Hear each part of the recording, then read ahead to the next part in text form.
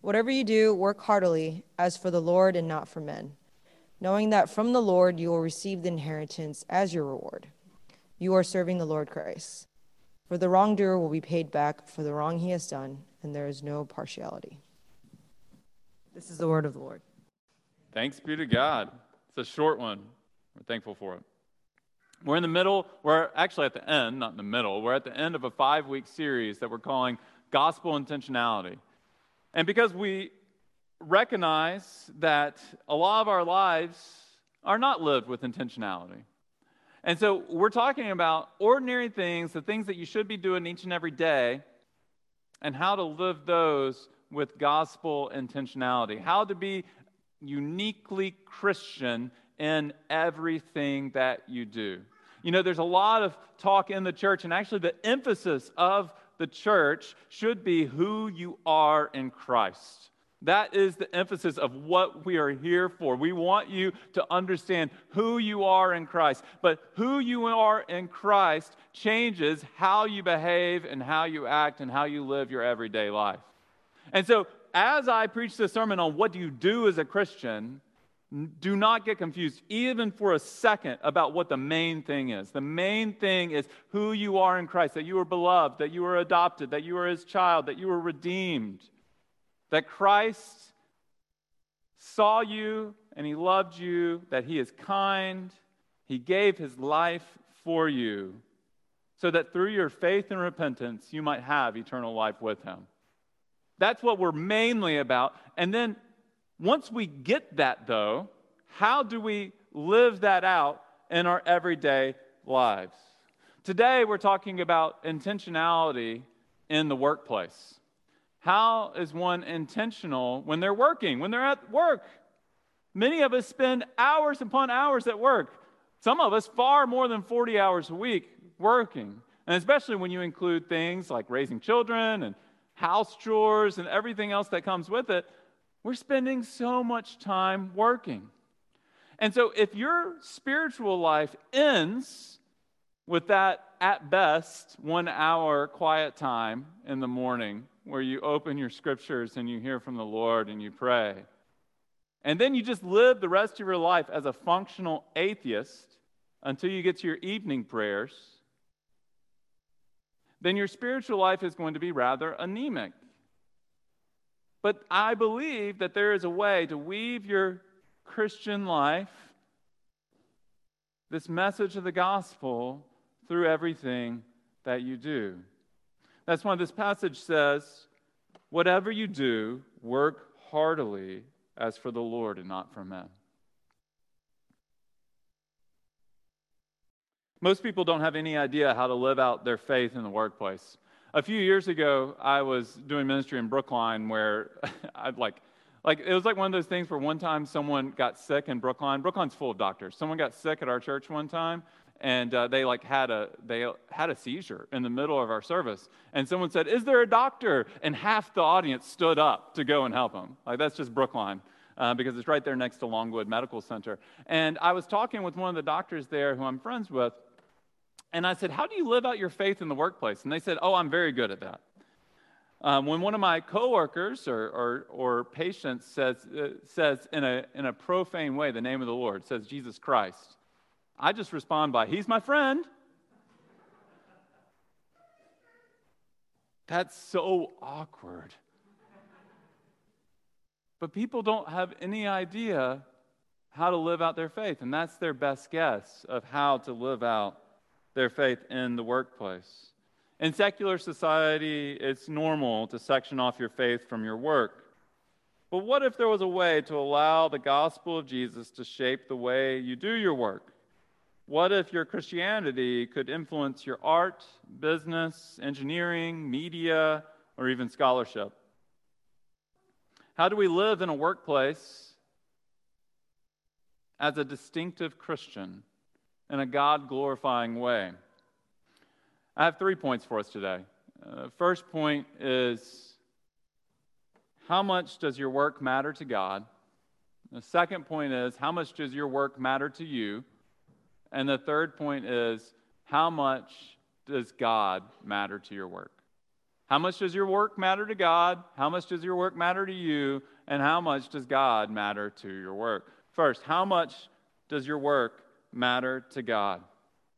You might have the question, and many people have thought about this, of what type of work does God get glory in? Many people might think that pastors can be a God-glorifying type of work, while being a plumber or a carpenter is not a God-glorifying type of work. It's just a secular type of work. Like, it doesn't matter. Like, God only cares about missionaries and pastors, and he doesn't care about engineers and plumbers. This was the very attitude of the medieval era when the church kind of ruled the day. But it said if you wanted to do something important during the medieval time, you had to become a monk or a priest or a bishop. There was a big divide between the sacred and the secular. And Martin Luther, the father of the Protestant Reformation, hated this. He said, no, there's a priesthood of every believer. That means that every believer, no matter what he does for a living, is important to the kingdom of God. And so here's what Martin Luther had to say. He said, and he is so straightforward, he really would have fit in on Twitter quite well if there was a medieval times Twitter. There probably is. I'm just not up with it. This is what Martin Luther says. He says, there has been a fiction by which the Pope, bishops, priests, and monks are called the spiritual estate. Princes, lords, artisans, and peasants are the temporal estate. This is an artful lie and hypocritical invention, says Martin Luther. But let no one be made afraid by it, and that for this reason, that all Christians are truly of the spiritual estate, and there is no difference among them, save of office. No, we are all priests, as St. Peter says. Ye are a royal priesthood, a holy nation. What Luther is saying is that all work matters to God, that your jobs matter to God. All work matters to God. Oftentimes we act like if someone really loves God, that they should be in ministry, that that's the best option for them. If you have a young man coming to church, he's arriving early to greet people joyfully as the Lord has greeted him. He's opening his scriptures. He's reading them with passion. He's reading through the Bible every year, if not more often than every year. This young man is devoting his life to following Jesus. Well, in many churches, we might say, I believe the Lord's calling you to ministry, young man. But what about what I just described would lead you to think that the Lord's calling him to ministry?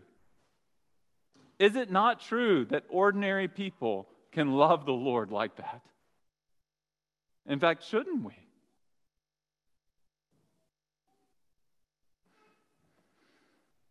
Could the Lord not use a man in that sort of man in any sort of way?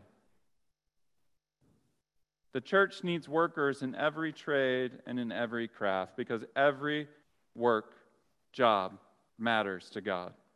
In fact, work is not one of those things that happened after the fall. Work was created by God before the fall of man. Before sin entered the world, work existed. And that means, and especially when you look at different sections of the Bible, like Isaiah 65 and a few other sections, that when we get to heaven, it's a lot like creation, like Garden of Eden before the fall. And I think that the new heavens and the new earth are filled with work. It's just work without thorns and thistles, work without frustrations. One of the first things that God does is give people a job. Genesis chapter 1, verse 28, and God blessed them, the male and female, and God said to them, be fruitful and multiply, fill the earth and subdue it, and have dominion over the fish of the sea and over the birds of the heavens and over every living thing that moves on the ground. And so God is calling Adam and Eve to fill the earth and subdue it, to cultivate the earth, to have dominion over it, to take the raw materials that are on the earth and to make something of them. James Davison Hunter, a sociologist at the University of Virginia, writes this. He says, in the Hebrew derivatives, The key verbs are abad and shamar. The former can be translated as work, nurture, sustain, husband. The latter means to safeguard, preserve, care for, and protect. These are active verbs that convey God's intention that human beings both develop and cherish the world in ways that meet human needs and bring glory and honor to Him. Work existed before sin, and it will exist later on because all work is important to God. It plays a role in cultivating and subduing the earth. All work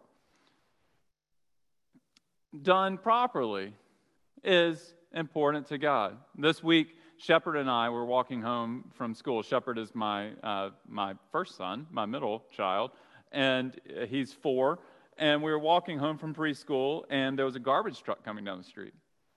And Shepard said, "Hey, can we stop and watch this garbage truck?" That's the last thing I want to do on my way home because it stinks. It smells bad to stand and watch the garbage truck. But I've never stood and watched a garbage truck like that. And these men were working, and they were actually kind. They were speaking to Shepard and I loved that it was giving honor to this profession that oftentimes is just kind of ignored, but is so vitally important. These men were contributing to our society. They were building up the community. Their work allows us to continue to cultivate the earth. It's an important work to God. Even simple work is meaningful to God. The Scriptures honor simple work. In 1 Thessalonians chapter 4, Paul says this. He says, "But we urge you, brothers, to do this more and more, and aspire to live quietly and to mind your own affairs, and to work with your hands as we instructed you, so that you may walk properly before outsiders and be dependent upon no one." He's saying, aspire to live quietly. I don't know a single soul in Boston who has aspired to live quietly. Maybe there's actually a few, but hyperbolically, no one aspires to live quietly. Boston is full of people that aspire to make a name for themselves. But he's saying, aspire to live quietly and mind your own affairs and work with your hands. He's saying simple work is meaningful work. It's powerful work. It's important work. After all, God sent His own Son into the world, and He did not send His own Son as a general or as a king, but His own Son came into the world, and what did He do for a living? He was a carpenter. Are we naive enough to think that God did not care about Jesus' work for the first, 10 years of His adult life, 15 years of His adult life, and it was only the last 3 years that mattered? No, I believe as Jesus is sawing lumber, as He's placing nails, as He's hammering them in, building things, that work is meaningful to God. And so I think some of you really need to hear something from me this morning. No matter what you're doing, it matters. God sees that work, and it matters. And if you're not able to work, you matter. That you're more than just your job. Even if you're miserable in your work, it matters. God sees it and is glorified by simple work. It reflects Him. Now, how much does your work matter to you? That's how much does your work matter to God. Now, how much does your work matter to you? Most of us tend to oscillate between two polar extremes. On the one hand, we might obsess over our work. We might idolize our work. We might pour ourselves into it night and day. On the other hand, there are some of us who simply show up to punch the clock, put in our few hours, and get out as quick as possible so we don't have to think about it anymore. I've been in both camps before. When I was in college, I worked at this off-campus college bookstore. And you can imagine the crowds the first 2 weeks of school. There was just so many people coming to get their textbooks. But then after those first 2 weeks, it was the most boring place to be in the entire town. I remember working the evening shift at 8 p.m.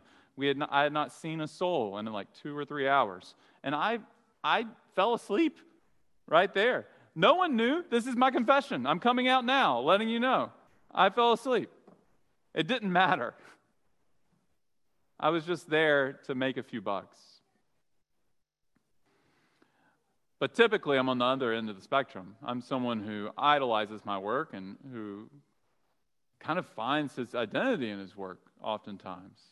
Not only that, but when I feel anxious, I just work more. Like this past week, it's 9:30 p.m. That's time to go to bed in my home. Okay, we've got a newborn. It's time to go to sleep, and I'm feeling anxious. I didn't even realize I was feeling anxious, but I open my computer to start balancing our checking account. Because I just feel like I have to knock off one more thing. I have to check off one more list, something else. I just got to check it off. So I check in on my checking account, and my wife is like, "What are you doing?" I'm like, I just need to do something before I go to bed. And why? Why? What's going to matter? It's because I was feeling anxious, and my anxiety drives me to this defense mechanism that says I have to produce, I have to do more. Are you one of these people who idolizes over their work and has a hard time turning it off? As I get ready for this 5-week sabbatical, I'm trying to process through this. How am I going to turn it off? How am I going to Sabbath? In my overwork, I am forgetting the gospel, though. That I am not significant based upon what I accomplish or what significance I earn, but I am significant because of what Christ has done for me. That he has given up his life for me and given me the significance that I so desire.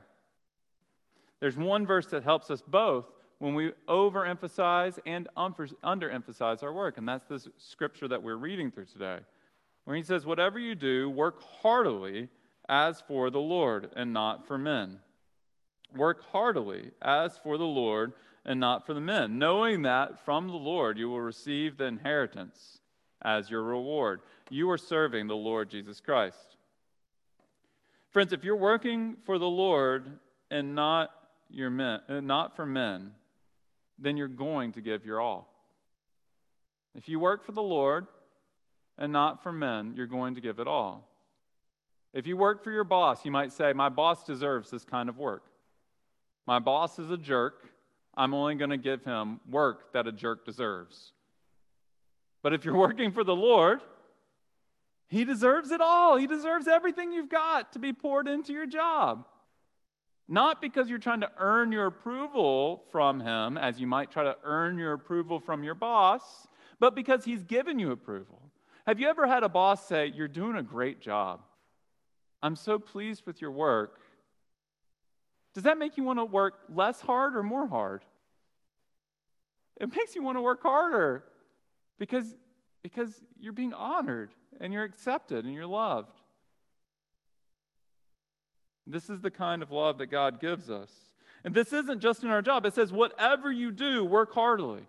Friends, if you volunteer to work a volunteer job of coaching a little league soccer team, give it all you've got. Show up like you're getting paid. Act like you're getting paid. Act like God's your boss. Work heartily as for the Lord in whatever you do. Just a basic principle. Christians don't give half-hearted efforts. Christians don't give half-hearted efforts. We give our whole heart to whatever we do as if the Lord is our boss. Now, at the same time, Christians don't define themselves based upon what they produce. So you give your whole heart to it, but then if you epically fail, you are accepted and loved. Isn't that refreshing? That you can give everything to something, and yet you're not expected to knock it out of the park every time because you are a royal screw-up, and so am I, and you can get in on this life with Christ that says royal screw-ups can be accepted and loved.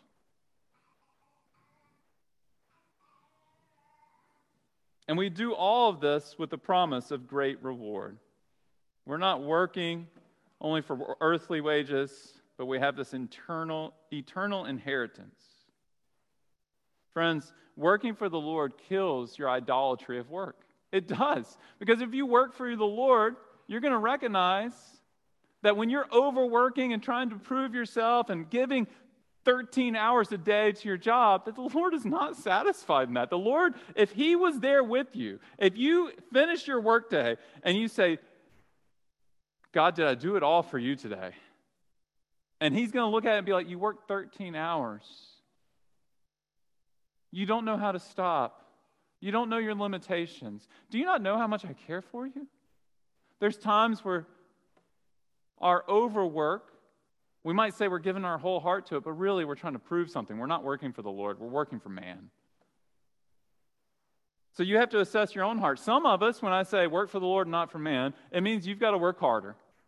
And for others of us, when I say work for the Lord, not for man, it means you have to work less hard because you're trying to prove yourself to man. As Christians, we get this unique position where we can say work is important, but it's not ultimate. Our city tends to idolize work, but we can't do that. We know that our work matters to God. Now, point 3, our work matters to God. How much should our work matter to God? How much should our work matter to us? Point 3, how much does God matter to your work? How much does God matter to your work? What does it mean to integrate your faith and your work? How do you act uniquely as a Christian in whatever workplace you're in? Let me just throw a hypothetical out there. Say you're a plumber, and you're a Christian plumber. And what makes a Christian plumber different from an atheist plumber? Is there a different way you can put together the pipes in a God-glorifying way? No, not really. As long as you're doing your best, there's lots of atheist plumbers out there, I assume. I don't know that I know any, but I assume there's lots of atheist plumbers out there who do just as good a job plumbing as what a Christian plumber could possibly do. So how can you live out your faith in the workplace if a lot of times what we're doing each and every day is the same as what other people would be doing? Let me just give you a few different ways. First, and then I'll land this plane, okay? A few different ways for you to live out your faith at work. First, consider the purpose of your work. Consider the purpose of your work. 3 weeks ago, I took a flight to Louisville to participate in my doctoral graduation ceremony, which was enjoyable. It was great. It was the first plane I had been on since January 2020, and it was a little different getting on the airplane. And everybody's wearing masks and everything that goes with it. And I see a guy get on my first plane from Boston to Baltimore, where I was laying over. I was flying Southwest, and I'm like, that guy looks familiar. And so he's walking by me on the next plane going to Louisville from Baltimore. And I look up and I'm just like, you look like someone I know. Even though you're wearing a mask, you look familiar. And he says, Fletcher? And he sits down, and it's this old friend that I had named Jason from Louisville.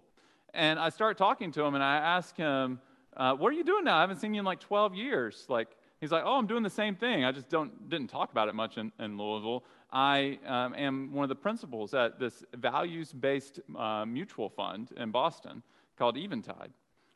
Which is a pretty cool gig. As he was telling me more about it, it's like a Christian-based mutual fund that's headquartered here.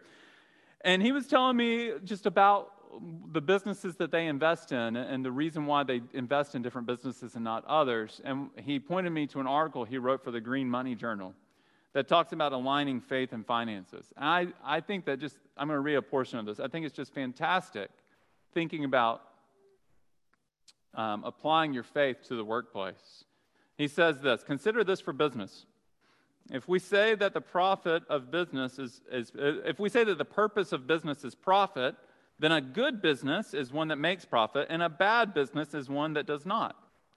If any business that makes a profit is a good business, then it doesn't matter what they do. Let 1,000 flowers bloom. Many businesses under the banner of profit have felt perfectly fine, for example, creating products or services that prey on human weakness.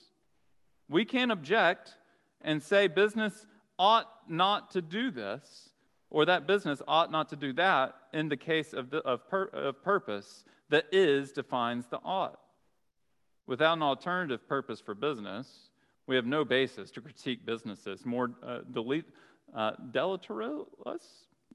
more deleterious examples, sorry, I don't know that word, that popped up there, or to orient business otherwise.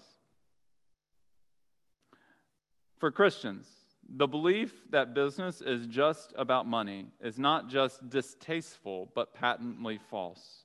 Christians believe work itself and all human working, including a business, has a God-given specific design. So what he's saying in this article is you can work for a business, and if your only purpose is profit, then you can excuse a lot of questionable tactics to earning a profit. But if you have a purpose that's greater than profit, and that is to do good, then your motives and your behaviors in that business, the things that you do, must change. And so with your work, you should really analyze your work. What is the purpose of my work? I think that's just a quiet question that you might need to write down. What is the purpose of my work? I am studying public health at school. What is the purpose of my work? What good thing does this support? I am a plumber. What good thing does this support? I am an artist. What good does this support? I work in this business that makes trinkets. What good does this support? Consider it. And if you say, my business, my job is really just all about profit, and it uses questionable means to achieve that profit, and it does not actually accomplish good, then I would advise you, if you're able, to find a new job. Because you're giving your life to this thing. I would also love to process that. That's one of those things that if you have questions to me about how to read the Bible, I can answer those all day long. I can give you specific examples of how to read it, specific instruction on how to do that. If you come to me and you say, hey, I'm an engineer, I work for this company, how do I do this in a God-given way? I'm gonna have to brainstorm with you. Because we're on equal footing on that. We're going to need to think through it. So let a few people into that. I'm trying to process my work. How does this do good? How does this contribute to society? How is God glorified in this? The second way that you can glorify God in your work or integrate your faith into your work is practicing integrity. There are a lot of things that may potentially be legal that are not necessarily ethical. I was reading a story the other day of a pastor in Nashville named Scott Sauls who was told a story of a man in his church who was a lawyer and was asked to fudge the numbers on one of his clients' finances. And he refused. And he was subsequently fired. And then his previous boss called all the other law firms in town and said, don't hire this man. And so he went without a job for 2 years. And at the end of those 2 years, or somewhere in those 2 years, the pastor that I mentioned said jokingly, don't you wish you had a can of gasoline to go visit your old employer's building?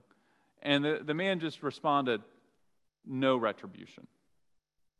No retribution. As believers, we do not get revenge. But you see how he's living in an ethical way, keeping his word, even when it means consequences. We practice integrity. And the third thing that I want to emphasize here is that we practice Sabbath.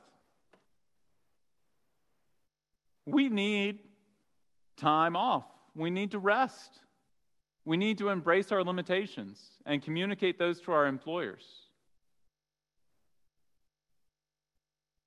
Your soul needs those times to be still and to rest and to know that His work is completed for you. I'm not such a strict Sabbatarian to where I'm like, you need to take 24 hours off, these 24 hours each week. But I'm going to tell you that you got to take time off. God is not glorified when you're burning both ends of the candle on this.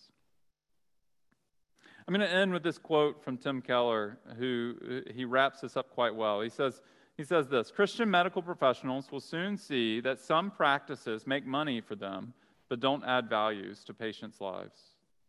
Christians in marketing will discern accepted patterns of communication that distort reality, manipulate emotions, or play to the worst aspects of the human heart.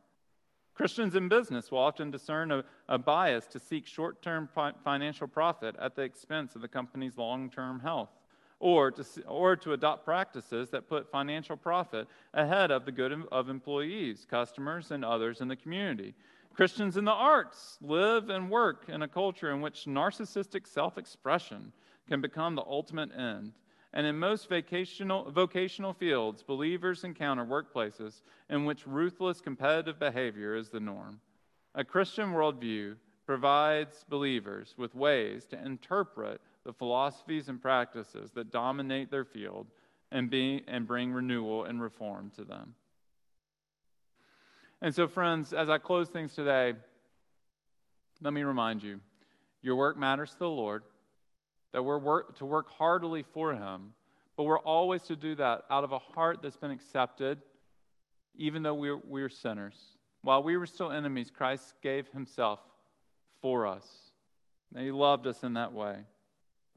Whether you're a stay-at-home mom or a CEO, a plumber or an engineer, your work matters to God.